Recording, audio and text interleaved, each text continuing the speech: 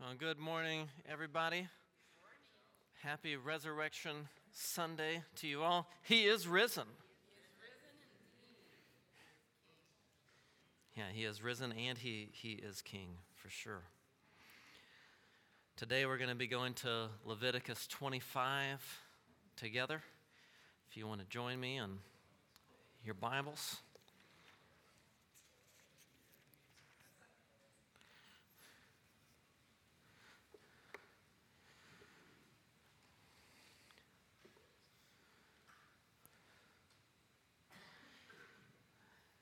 Well, today technically is supposed to be the last class in Leviticus, but I didn't make it on schedule. So the last class is actually next week, but most likely, so this isn't a definite sort of statement. Most likely I'm going to be up in room 8, and then Jeff Campbell will be down here teaching Luke. So you're going to have to pray about that decision. But if you end up going to Luke class here, I plan to record the last Leviticus class next week, so you'll be able to get the audio on that. But if you're going to leave me, that's okay. I'm going to be all right. But you're welcome to join us in continuing through the book of Numbers. But we'll end Leviticus and then go into Numbers. As we have been going through Leviticus together, what are some things that have stood out to you, or things that, a lot of times people come to this book and they think of it as the book where their annual Bible reading plan ends. But as you've gone through it, a little bit and studied it, what are some things that have been impressed upon your minds?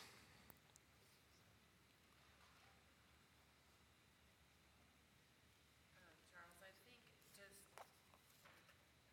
reiteration of God's holiness, and I really appreciated how you put just those visuals up there of seeing His holiness here and how in the fall, we're like out here. But all along, His plan of redemption to bring us back this way. Mm-hmm. That's been really beautiful, and it's just opened up so many other scriptures in the Bible. Yeah. To just see throughout, because it's God's perfect plan and His will. That's what He's doing, even today.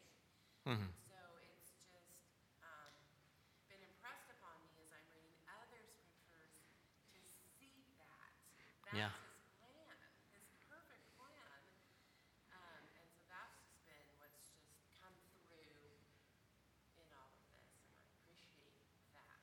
It's helped me to have a visual of that, because I can tuck it away and use it to look for that same pattern, Yeah. same purpose and will.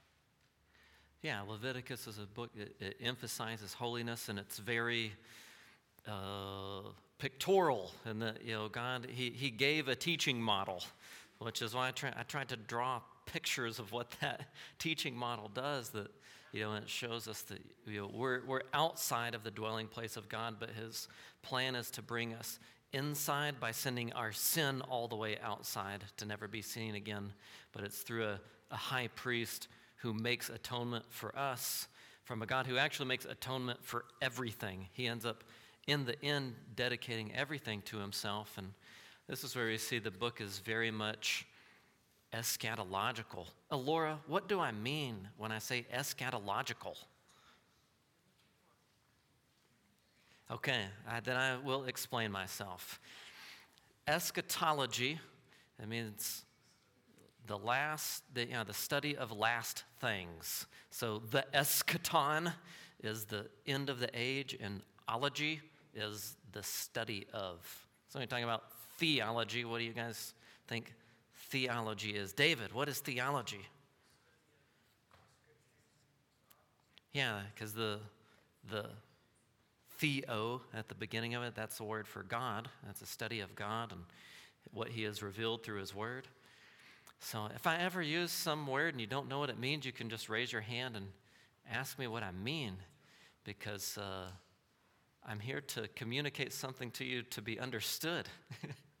So eschatology, when we're talking about end time sort of things, which the application of eschatology is always hope. It's always to build hope in us, to say we know how things are going to end. We know that it's certain. We know that God is going to be victorious, and that changes our affections. So it's moved away from this passing world and looking to the next, and everything entering into God's rest. Who has noticed that Leviticus is very much an eschatological book, where it's very much forward-looking and hope? Anybody want to raise their hand and say that they noticed that? Yeah, yeah. To open that idea up, because I think just thinking of this book, it's like my reading is done, right? I don't want to dredge through this, but I mean, I just appreciate how you've opened that up.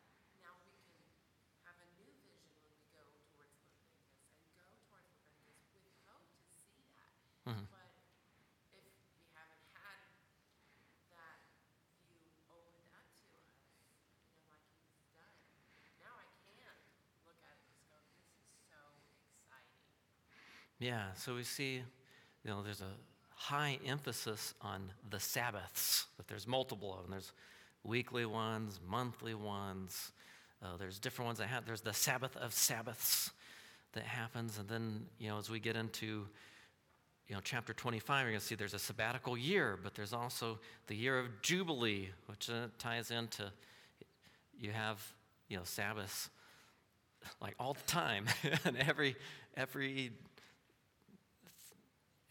type of 7 weeks, 7 months, 7 years, all sorts of Sabbaths, but they're for everything. The Sabbaths aren't just for people, but they're also for the land, which is going to be a focus we see in the year of Jubilee, and then the redemption of land and God's slaves. Last week, 2 weeks ago, it was 2 weeks ago that we were going through all of the festivals that the Israelites were given to teach them about salvation history. It was an eschatology lesson for them. All of their holidays were tied into how God's plan of redemption would work. The first thing is Sabbath. Everything needs to enter into God's rest. Then they would celebrate the Passover and unleavened bread combined together, which would teach them about redemption and continual repentance, which then tied into first fruits, or the Feast of Weeks, or also called Pentecost, as it's tied into this idea of 50 days, which is what Pentecost means. And what was the salvation significance that was taught through first fruits, weeks, Pentecost? There was a wave offering, stuff went up.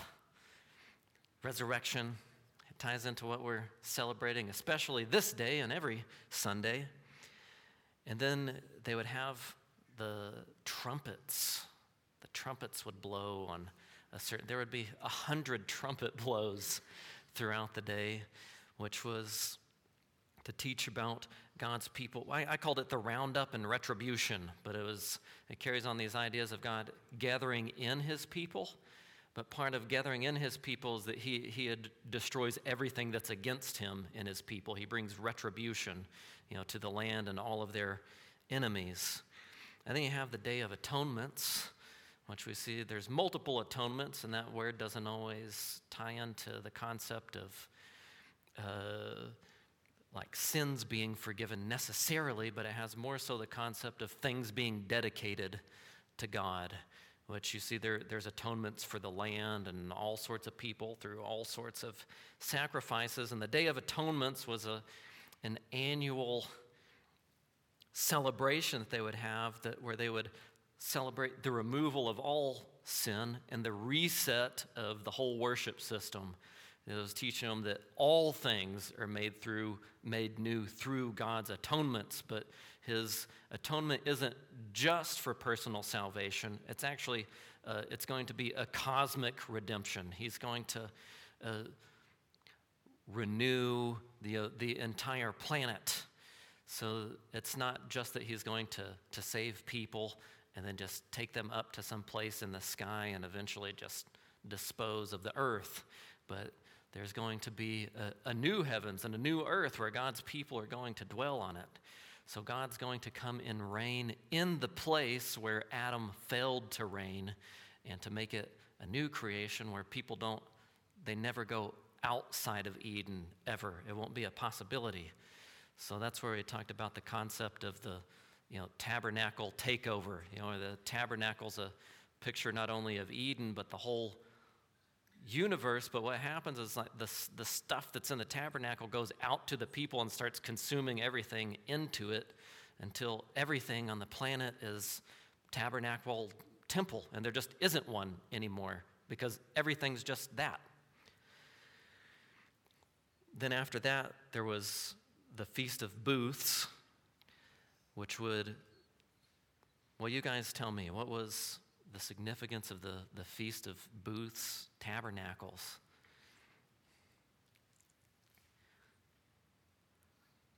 This is where people go out to the REI garage sale. They get some temporary structures to live in. Yeah, residing with the rest bringer. Somebody has their notes. Oh, Susie's notes. Okay. That's good. We need each other like that. We need that kind of fellowship. We need other people who have notes. So they would build these little temporary tents, tabernacles, to remind them that being in Egypt was temporary. They didn't get stuck there forever. God brought them out, but he's also going to bring them into a permanent tabernacle.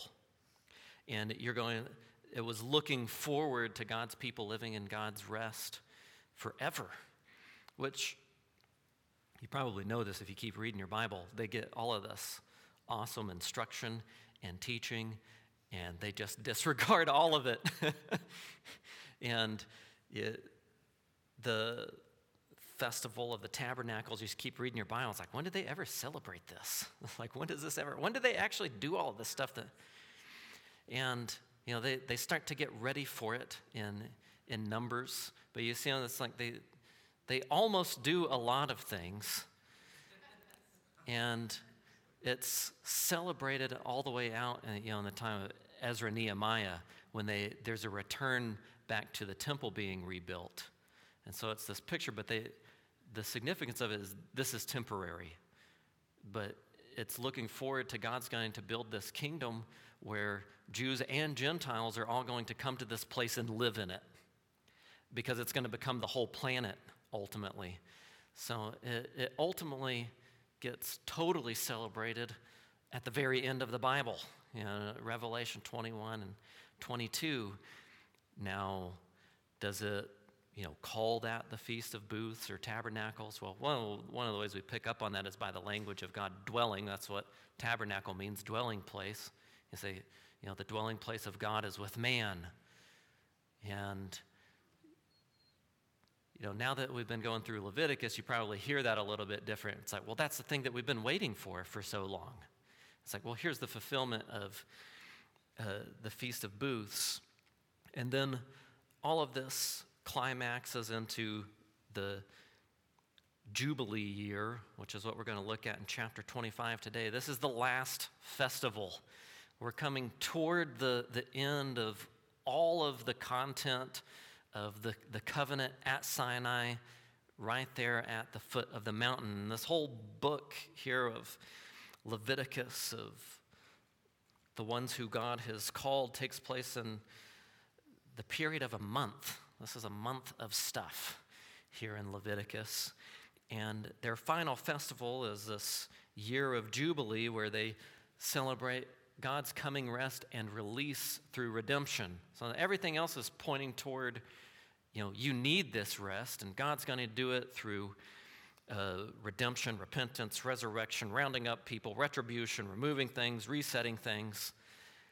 But you're going to have to be released into that somehow. You're going to have to be redeemed into that, and that's going to happen with everything on the entire planet. It's going to involve land and God's slaves. And you're going to see when we read this chapter that the Jubilee is very much tied to atonements. It's like, well, how does this all happen? Well, God atones for everything. He dedicates everything to himself. That's how we're brought into this Jubilee. It's the Hebrew word Yobel, and it would be tied to like our word of jubilation or happiness, but it's one that comes to the earth and it never ends. So what we're going to do is read Leviticus 25 in its entirety, and then I want you to tell me what strikes you the most in the chapter after I read it, and I'll try not to emphasize the points that I think are emphasized in my reading, and you can tell me after I read it what jumps out at you in Leviticus 25.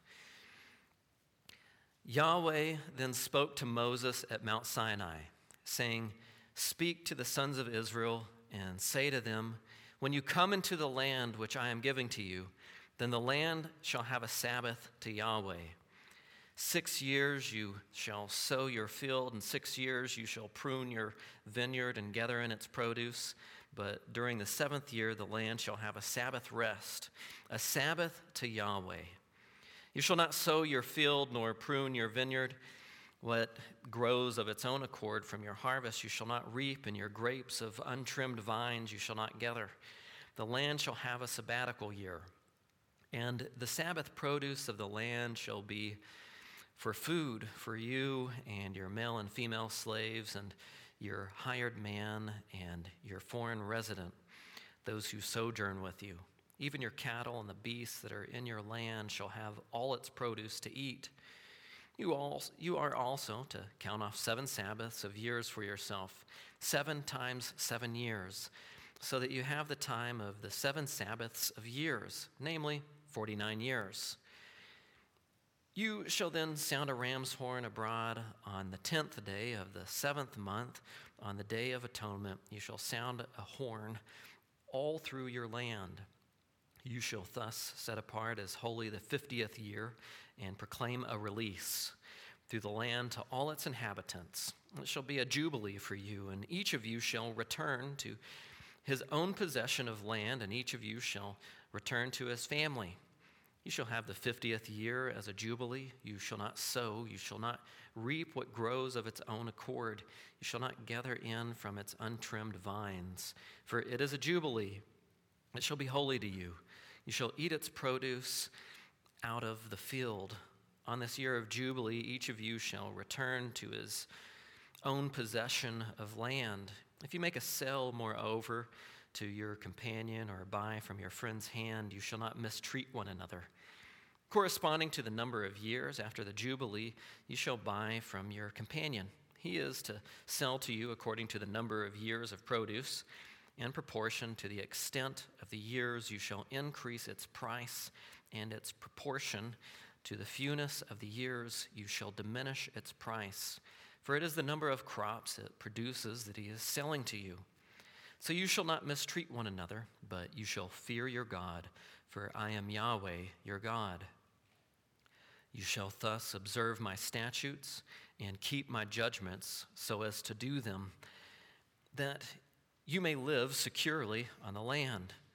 Then the land will yield its fruit so that you can eat your fill and live securely on it. But if you say, what are we going to eat on this 7th year if we do not sow or gather in our produce? Then I will command my blessing for you in the 6th year, that it will bring forth the produce for 3 years. So you shall sow the 8th year and eat old things from the produce, eating the old until the 9th year when its produce comes in. The land, moreover, shall not be sold permanently, for the land is mine. For you are but sojourners and foreign residents with me. Thus, for every piece of land of your possession, you shall provide for the redemption of the land. If a brother of yours becomes so poor he has to sell part of his possession of land, then his nearest kinsman redeemer is to come and redeem what his brother has sold. Or in case a man has no kinsman redeemer but recovers his means and finds sufficient payment for its redemption, then he shall calculate the years since its sale and return the balance to the man to whom he sold it, and so return to his possession of land. But if he has not found sufficient means to return it to himself, then what he has sold shall remain in the hands of its purchaser until the year of Jubilee. But at the Jubilee it shall revert, that he may return to his possession of land. Likewise, if a man sells a house for habitation in a walled city, then his redemption right remains valid until a full year from its sale. His right of redemption lasts a full year. But if it is not redeemed for him within the space of a full year, then the house that is in the walled city passes permanently to its purchaser throughout his generations. It does not revert in the Jubilee. The house of the villages, however, which have no surrounding wall, shall be considered as open fields. They have redemption rights and revert in the Jubilee. As for cities of the Levites have a permanent right of redemption for the houses of the Levites, which are their possession. What therefore belongs to the Levites may be redeemed, and a house sell in the city of their possession reverts in the Jubilee. For the houses of the cities of the Levites are the possession among the sons of Israel. But pasture fields of their cities shall not be sold, for that is their perpetual possession. Now, if a brother of yours becomes poor and his means with regard to you falter, then you are to sustain him, like a sojourner or a foreign resident, that he may live with you. Do not take usurious interest from him, but fear your God, that your brother may live with you. You shall not give him your silver at interest, nor your food for gain. I am Yahweh your God, who brought you out from the land of Egypt, to give you the land of Canaan, and to be your God. If a brother of yours becomes so poor with regard to you that he sells himself to you, you shall not subject him to a slave's service. He shall be with you as a hired hand, as if he were a foreign resident. He shall serve with you until the year of Jubilee. He shall then go out from you, he and his sons with him, and shall return to his family, that he may return to the possession of the land of his fathers. For they are my slaves, whom I brought out from the land of Egypt. They shall not be sold in a slave sale. You shall not have dominion over him with brutality, but you shall fear your God. As for your male and female slaves, whom you may have, you may acquire male and female slaves from the nations that are around you. And also you may acquire from the sons of the foreign residents who sojourn among you, from them and their families who are with you. As for those whom they have begotten in your land, they also may become your possession. You may even give them as an inheritance to your sons after you, to receive as a possession. You can use them as permanent slaves.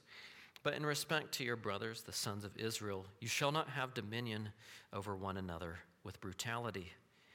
Now, if the means of a sojourner or of a foreign resident with you becomes sufficient, and a brother of yours becomes so poor with regard to him as to sell himself to a sojourner who resides with you, or to the descendants of a sojourner's family, then he shall have redemption right after he has been sold.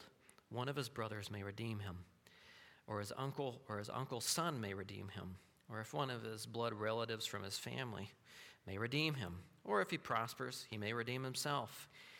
He then with his purchasers shall calculate from the year when he sold himself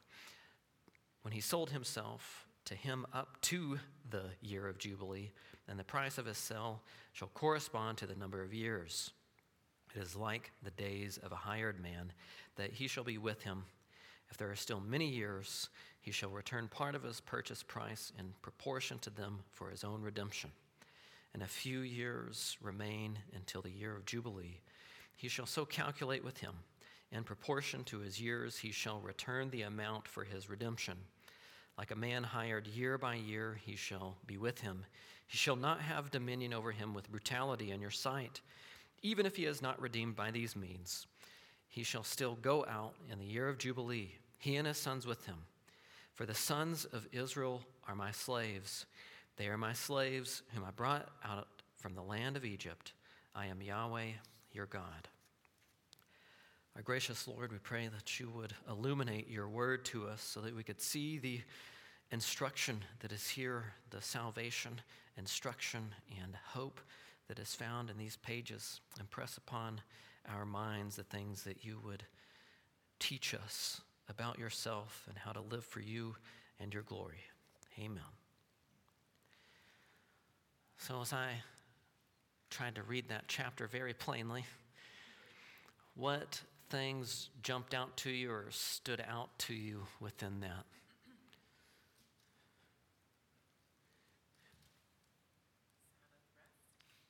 Yeah, Sabbath rest, definitely an emphasis on that. Yes, from the back of the room. Whether it's property or people or whatever, God reserves the right to dominion. Everything belongs to him. Yeah. They weren't to take slaves of each other from the country of Israel. They would take slaves from other countries. Or if they sold their property to each other, he provided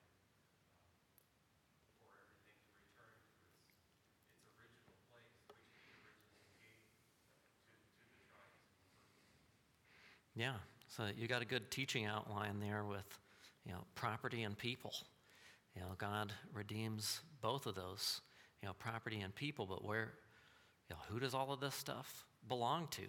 That's an emphasis in there where the Lord says, the land is mine, it belongs to me. This was, the word of God perhaps rebuking and correcting some people in their thinking on that, but also he said, you guys are my slaves. You belong to me. So you see, the property and people belong to God. Land and man belongs to God through redemption. So you see, lots of things are starting to tie together, and all of this was this practice that they would have would teach them how salvation works, but it would also teach them how salvation's going to work out in history with God redeeming both land and man. Any other things that stood out to anybody else beyond what is mentioned there so far?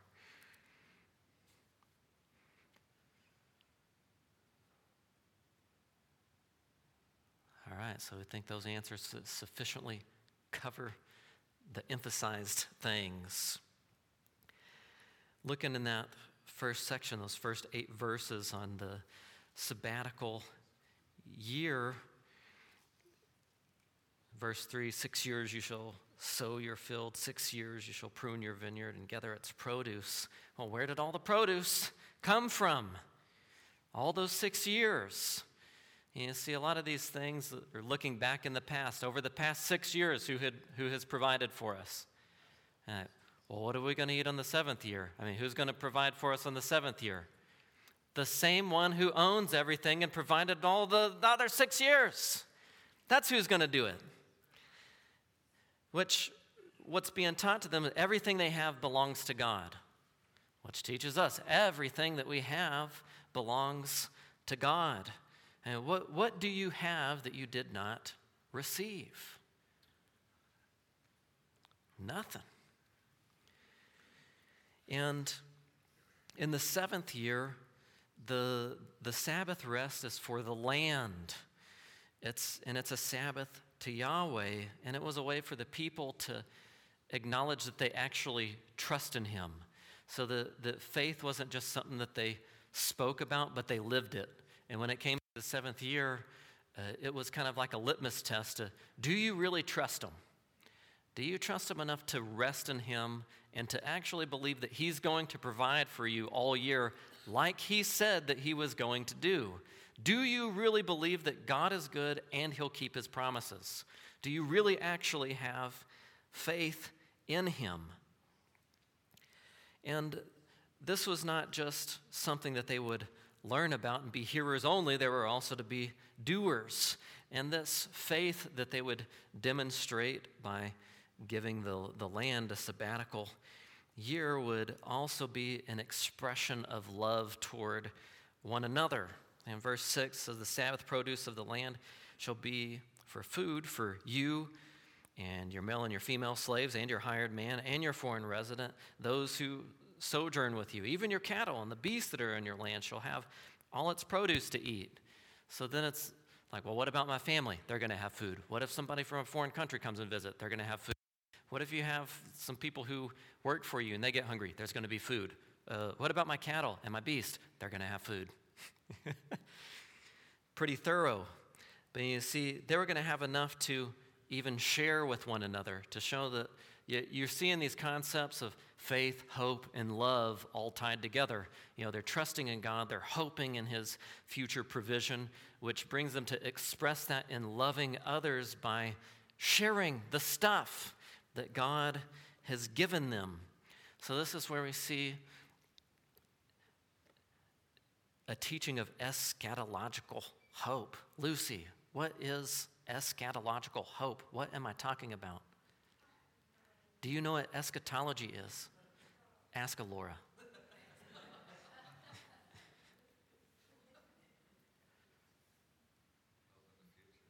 Yeah, hope in the future. It's a future hope. You know, when it comes to the end of the age, we can trust God to provide for us all the way to that point and then beyond that point. Like, we are going to enter his rest.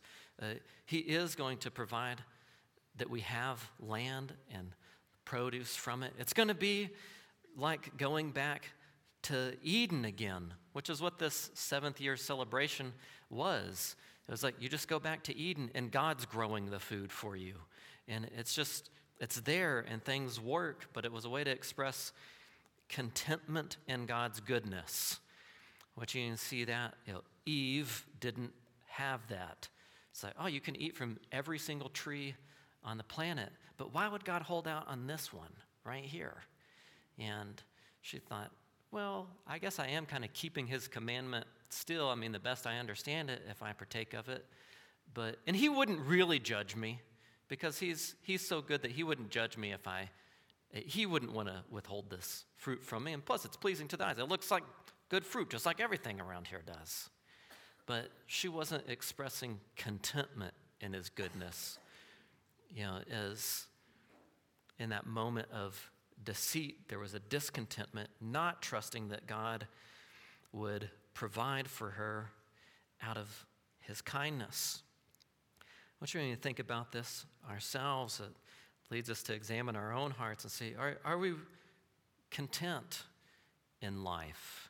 Are we content with the plans for the year, for every week, for every month, for the spring, the summer, the fall, winter, 7-year plan, our 49-year plan?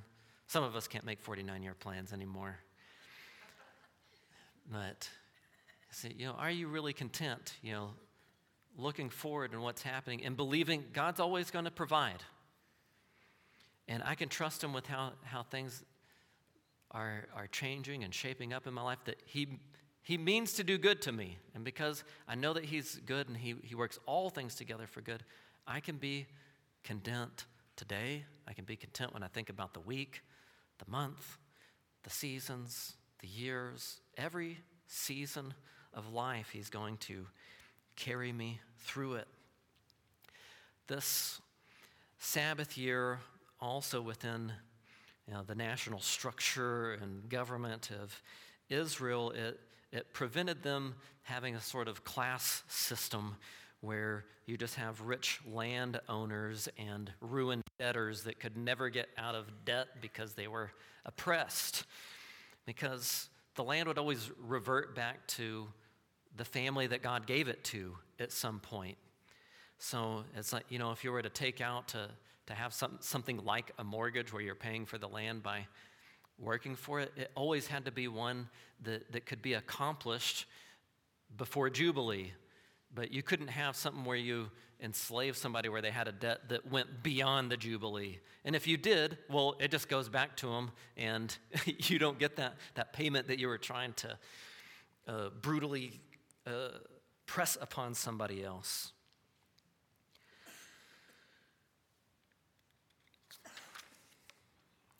Now, when it comes to the year of Jubilee, that picks up in verse 8. You hear that it's a proclamation. In verse 10, it says, You shall thus set apart as holy the 50th year. So I think 50th year, what does that tie to in your mind? Another festival.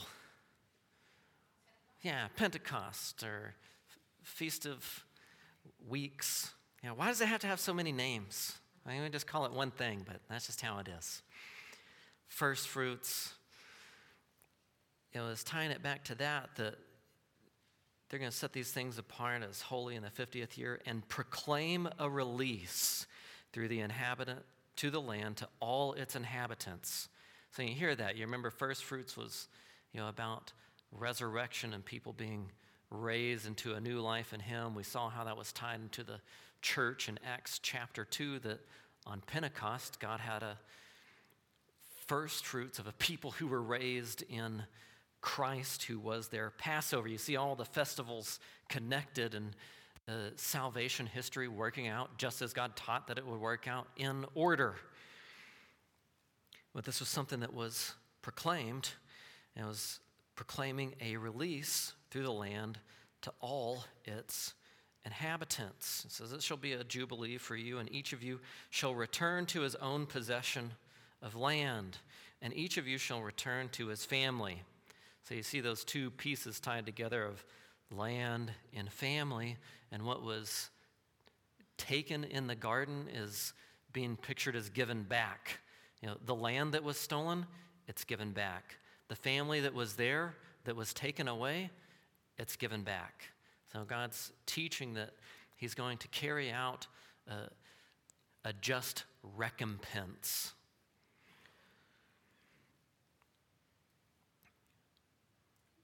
Now, when we think about that sort of concept, one of the things that it would protect Israel from was having some arbitrary, absolute human ruler which would take over the land and people as if those things belonged to that particular ruler, which is how the year of Jubilee tends to get misused. There's a lot of talk about this within the social justice movement. People declare a year of Jubilee where civil government takes back the land and people, and they'll distribute it equally through the practice of socialism to everybody. What we see in God's laws, that was not the point of the Jubilee, that you would have some sort of figure that would stand in God's place and say, actually, the land and the people are all mine, and I'll distribute it as I please and tell you what to do with it.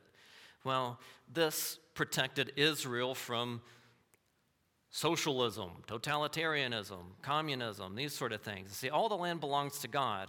This is shaping their worldview. God owns all of these things ultimately, and we see it as the land is his, and all the people are his, and we want to treat them in a way that honors him, the one who gave us these things, which means we want to have just business practices. So, if you were a mortgage lender sort of person, you're not going to give somebody a 100-year loan or to enslave them to a debt that that they actually couldn't pay it off.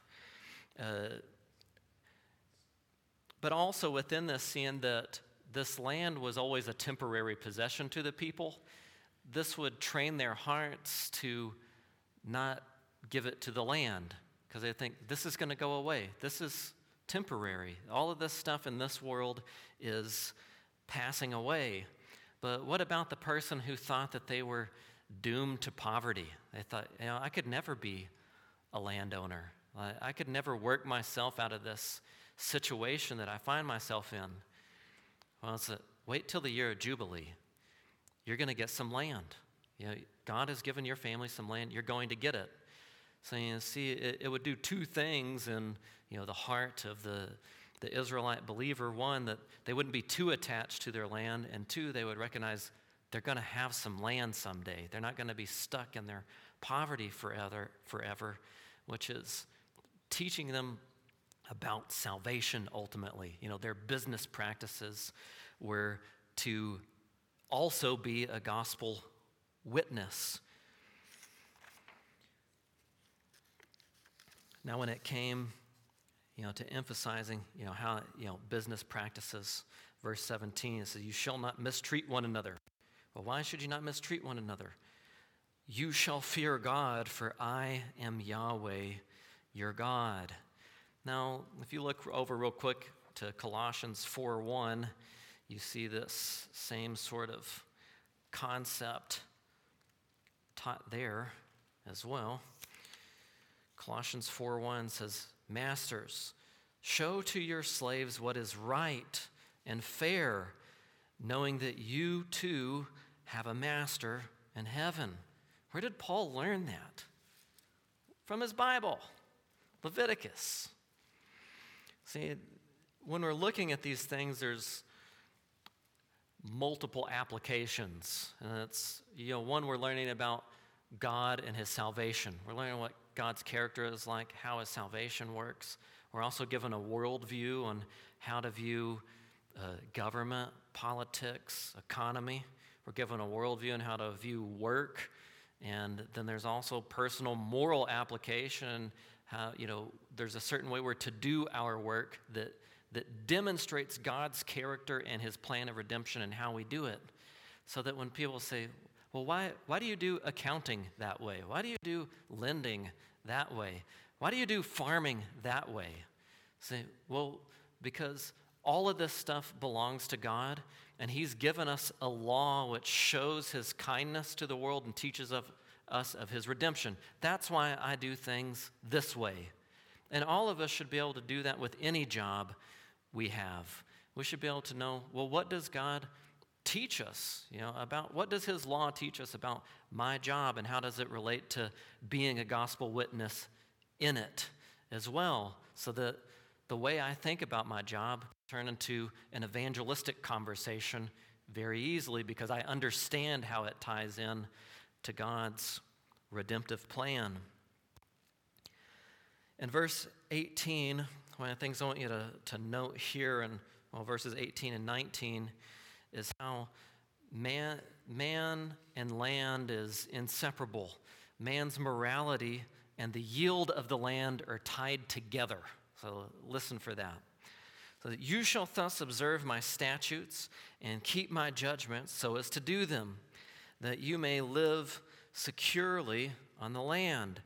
Then the land will yield its fruit, so that you can eat your fill and live securely on it.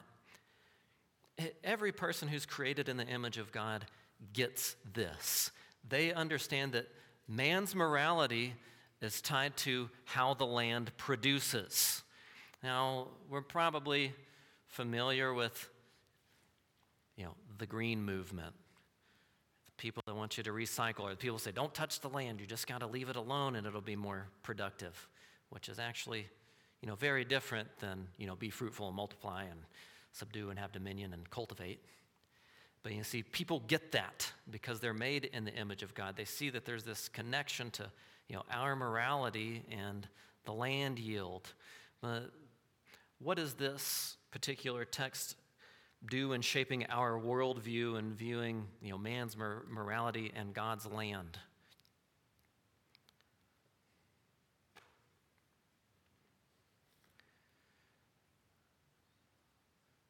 Does weather and land stuff all just happen incidentally and by chance? And think about, in the beginning of your Bible, you read that man only exists in three relationships. He exists in relationship to God, the land, and other people, right? And it says, now, what if you misuse the land? Exile. You move out. So you see how man lives in, morally before God affects what happens with the land, where he's living, if it's yielding or not. You see this also in another event, Noah and the flood. Israelites, Canaanites, Israelites in exile, in which right now all of God's people are in exile. But there's a direct relation in creation, like how we live affects what's happening with the land as well. But we see that we want to honor God and recognize that the land belongs to him, and we want to be fruitful and multiply with the land in a way that glorifies him, but we also are sowing in hope. Now, a lot of us are doing this. We're beginning our gardens. We always sow in hope. You put these little seeds in the ground.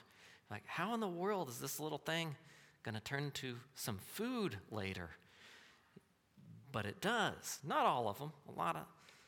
Sometimes you lose a lot of stuff, and it's sad.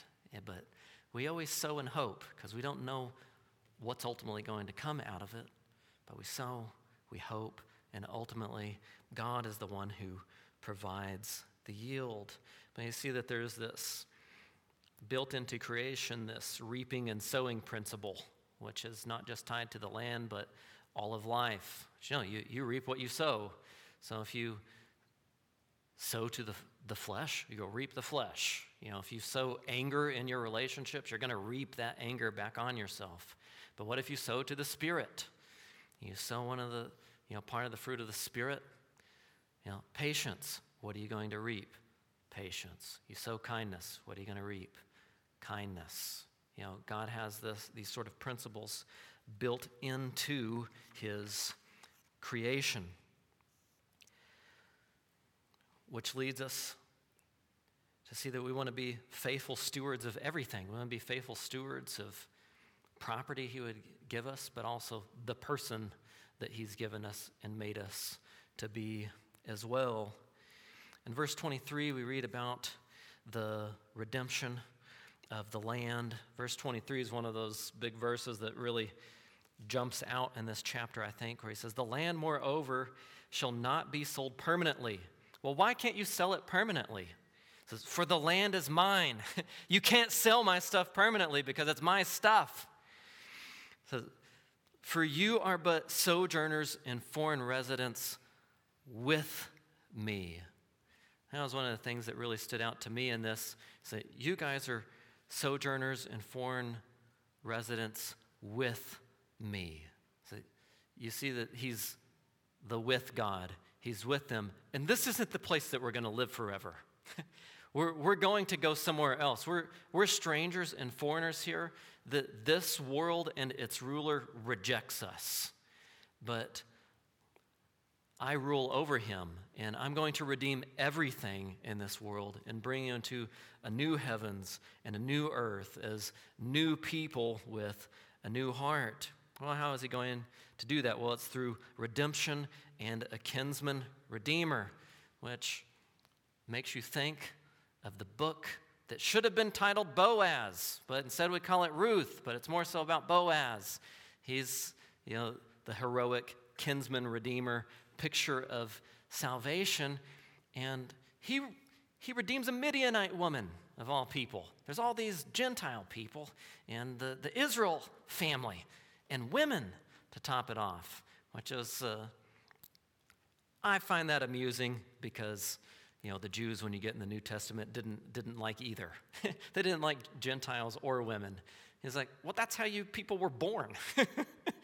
That's why you're here today. The genealogy of Matthew emphasizes that, especially, by the way. So you can just read it. The Bible's funny. There's some funny stuff in there, and that's okay. It's okay to laugh sometimes. A lot of it, it's mostly serious, but there's some funny stuff in there like that. So it's good to laugh a little and to have friends with a sense of humor. Well, this idea of a kinsman redeemer is, it ties into the redemption of a people who would fear God, and they're brought to look at the past and the future in this redemption and having brothers who would live together with them. And he's often reminding them of the great redemptive event of the Old Covenant, which was the Exodus, that being brought out of the land of Egypt, which it has its parallel in the New Covenant at the cross. It's the big redemptive event that we look back to. And so verse 38 says, I am Yahweh your God who brought you out of the land of Egypt to give you the land of Canaan and to be your God. So I said, well, why should you live like this? Why should you live redemptively with redemptive farming practices, with redemptive mortgage lending practices, with redemptive land and man relationship practices? Why should you do this? Because I am Yahweh your God. I made everything. Everything belongs to me. It's my stuff, and this is the best way to use it. And he points them to the past, saying, I brought you out of the land of Egypt. And he points them to the future to give you the land of Canaan. So here we see the tying together of protology and eschatology. David, what is protology?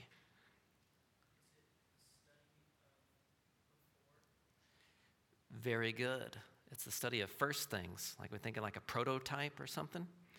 But you're looking at the before and the after. You're looking at the first things and the last things, but you're seeing they're all tied together. You can't just look at the last things. You can't understand the last things if you don't understand the first things. And these people were being taught that they were recipients of God's grace. It's not, well, why did you come out of Egypt? Because God was gracious to you. Why do you have this freedom? Because God broke the old slavery and brought you into a new slavery. Well, why do you have these possessions and use them like that? Well, because God has graciously given to you. Like, you didn't work for them. You didn't earn them. He just decided to give them to you to show the entire planet that he's kind, to make you a kingdom of priests that would instruct the nations concerning what your God is like and how he teaches you to live, and how slaves to sin can become slaves of righteousness, how people can be set free from a burden of works and trying to earn things from God, to rest in the kinsman redeemer, the Christ who already just owns all of these things. And he graciously gives them to those who don't deserve him. And he does all of this to glorify himself, to reflect his goodness and grace.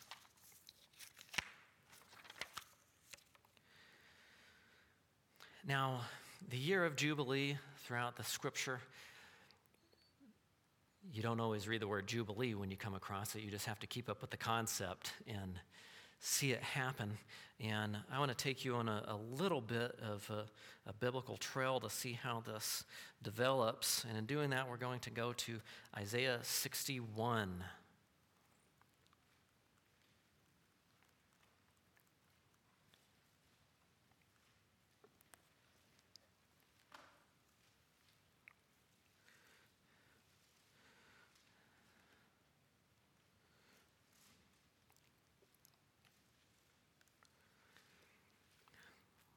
All right, and while you're getting there, I'm going to just read the last verse of Leviticus 25. It says, "For the sons of Israel are my slaves. They are my slaves, whom I brought out from the land of Egypt. I am Yahweh your God." It says that this is tied in. God owns man. He brings them out. He delivers captives. And you think of it like that. Now listen to Isaiah 61. It says, "The Spirit of Lord Yahweh is upon me, because Yahweh has anointed me to bring good news to the afflicted, for he has sent me to bind up the brokenhearted, to proclaim release to captives and freedom to prisoners." Now, what does that sound like? The year of Jubilee, right? Verse 2, "To proclaim the favorable year of Yahweh and the day of vengeance of our God, to comfort all who mourn, to grant those who mourn in Zion, giving them a headdress instead of ashes, the oil of rejoicing instead of mourning, the mantle of praise instead of a spirit of fainting. So they will be called oaks of righteousness, the planting of Yahweh, that he may show forth his beautiful glory. So why is the year of Jubilee happen?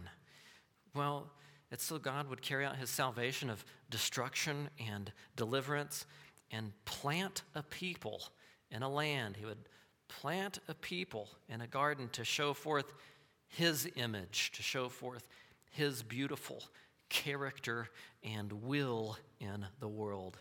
Now you can keep your finger there and turn to Luke 4:17 to hear how this develops a little bit. Luke 4:17.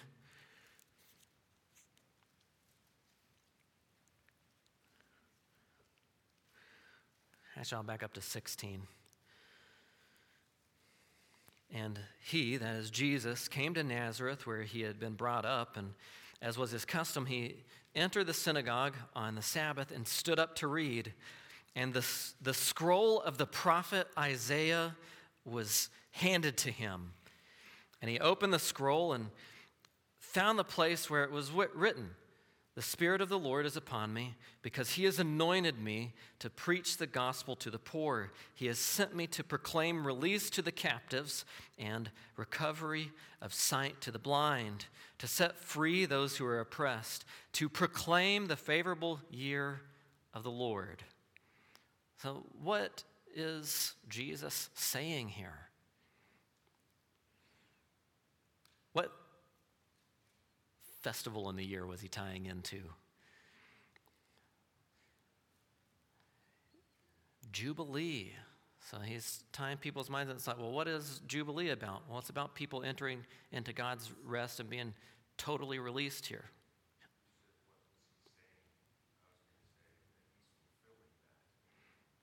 Yes. Well, and what he's saying, he says, I'm proclaiming it. He's like, here's the good news proclamation of it. So it's like, look to him in fulfilling it. But you also see he stops at a certain spot and he doesn't say something else that hasn't been fulfilled yet. So he says, I'm fulfilling this, but there's this other piece that's going to be fulfilled later.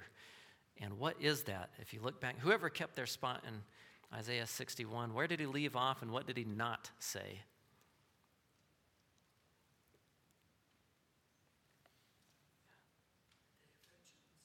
Yeah, the day of vengeance. So it's like, well, when is that? I mean, that's what the disciples are really thinking. It's like vengeance is going to come upon Rome.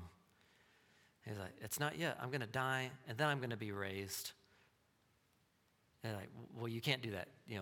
Kings don't die; they rule. You're going to just come and rule. You're bringing the day of vengeance because that's what this Bible passage says. Which they were right, but they were wrong on the timing of it. So you see, Jesus is proclaiming himself as the fulfillment of the one who brings God's rest and release to God's people, but he also leaves them hanging and looking forward to there's a day of vengeance that's still coming, that's going to be announced in the future. Let's look over at John 8 as another connection into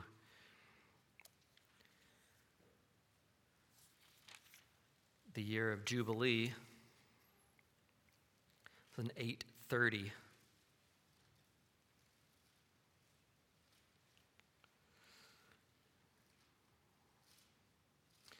I'll pick on 8:31, actually. 8:31 says, So Jesus was saying to those Jews who had believed in him, if you abide in my word, then you are truly my disciples, and you will know the truth, and the truth will make you free.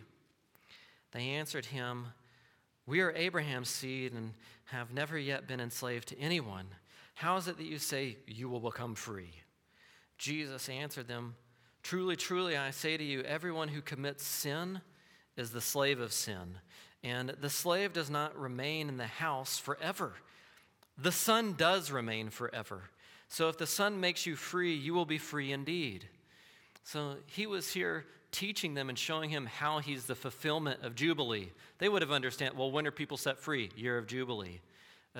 But you also had to be a slave in his household and to be a son in order to be set free. So it shows there's going to be some that are outside, but there are going to be those who were brought inside. A more familiar passage to us that we've looked at before is Romans 8:18. If you want to look over in that, which ties together concepts of the Jubilee there as well. Romans 8:18. So here you're going to see land and man looking forward to God's rest and release, redemption. For I consider that the sufferings of this present time are not worthy to be compared with the glory that is to be revealed to us. For the anxious longing of the creation eagerly waits for the revealing of the sons of God. For the creation was subjected to futility, not willingly, but because of him who subjected it in hope, that the creation itself also will be set free from its slavery to corruption and to the freedom of the glory of the children of God. For we know that the whole creation groans and suffers the pains of childbirth together until now. And not only this, but also we ourselves, having the first fruits of the Spirit, even we ourselves groan within ourselves, eagerly waiting for our adoption as sons, the redemption of our body. For in hope we were saved, but hope that is seen is not hope, for who hopes for what he already sees? But if we hope for what we do not see, with perseverance we eagerly wait for it. Now, the book of Romans very much follows the logic and teaching of the book of Leviticus, and you can hear and understanding more of the Jubilee, you hear this connection of man being set free to land being set free, and the land is groaning and waiting for that to happen because it recognizes that God's redemption doesn't just bring salvation to people, but it's a deliverance of absolutely everything on the planet. It's a cosmic redemption that Jesus accomplishes. And it has this forward-looking in hope. In hope we were saved, looking forward to God dedicating everything unto himself within the creation. So in bringing all of these things together, this shapes our worldview and recognizing that the land belongs to God. So we think about it and use it within economy in a way that honors him and shows his redemptive gospel message through it. We recognize that God has his slaves, which is his redeemed people that are to display that he's been gracious to us by what he did on the cross for us. And we look forward and hope in that what he's going to do in redeeming everything on the planet. He's going to get rid of all of the enemies and the thorns and the thistles, and we're all going to be farmers together. It's going to be amazing. And so in the meantime, we want to show a picture of that and stewarding those resources with a biblical worldview. We want to be productive for God's glory. We want to use the things that God has given us to share it with one another so that it increases unity among us, so that there's harmony around the cookie plate. So you're not thinking, well, there's one left. Maybe I'll just ask them if they want to split it in half. And it's like, no, you can have the whole thing, and I'll get you a glass of milk, and I'll do your dishes. Because God's redemptive gospel changes everything in life. And then you'll amaze the person who thought you might be being selfish about that little cookie between the two of you. This reminds us also, think of what the Lord taught in the Sermon on the Mount. It's like, because God has always been our provider and always provided faithfully for us in the past, why do you need to be anxious about tomorrow? If he's provided for you for 6 years, why won't he provide for you on the 7th year or in 49 years? It's like he's always provided for you. And also you think about debts being forgiven within the year of Jubilee. Does that make you think of anything in the Sermon on the Mount and how Jesus taught us to pray? forgive us our debts as we also have forgiven our debtors. You see, that idea of forgiveness is all tied up in that, in this concept of the year of Jubilee. It's like we want to show people the gospel and how we forgive other debts of other people. And all of this looks forward to Revelation 19:11 and beyond. 19:11 is where you have the great white throne judgment, where God deals with carrying out retribution to all of the enemies in the land to bring rest to both his people and his land, which is, all of this is a good reminder that life isn't just about work and money and food and entertainment. We exist to be a kingdom of priests. We exist to make known our God in absolutely everything that we do, from our vocation to our relationships to what we do on Sunday and Monday through Saturday and January to December and year to year. And we do this in looking forward to the hope that we're going to be delivered from all laborious toil and all debts. So I'll close us in prayer here, and you guys can be dismissed. And next week, Leviticus class is most likely probably up in room 8. Our gracious Lord, we thank you for the teaching of the year of Jubilee, which you have fulfilled in part in being the proclamation and the one who accomplishes it in your first and second coming. We thank you for the forgiveness of our debts. We thank you for the certain hope we have in you coming again and bringing release of the curse to the land and to man, so that we would live in your land as your people under your blessing and rest forever.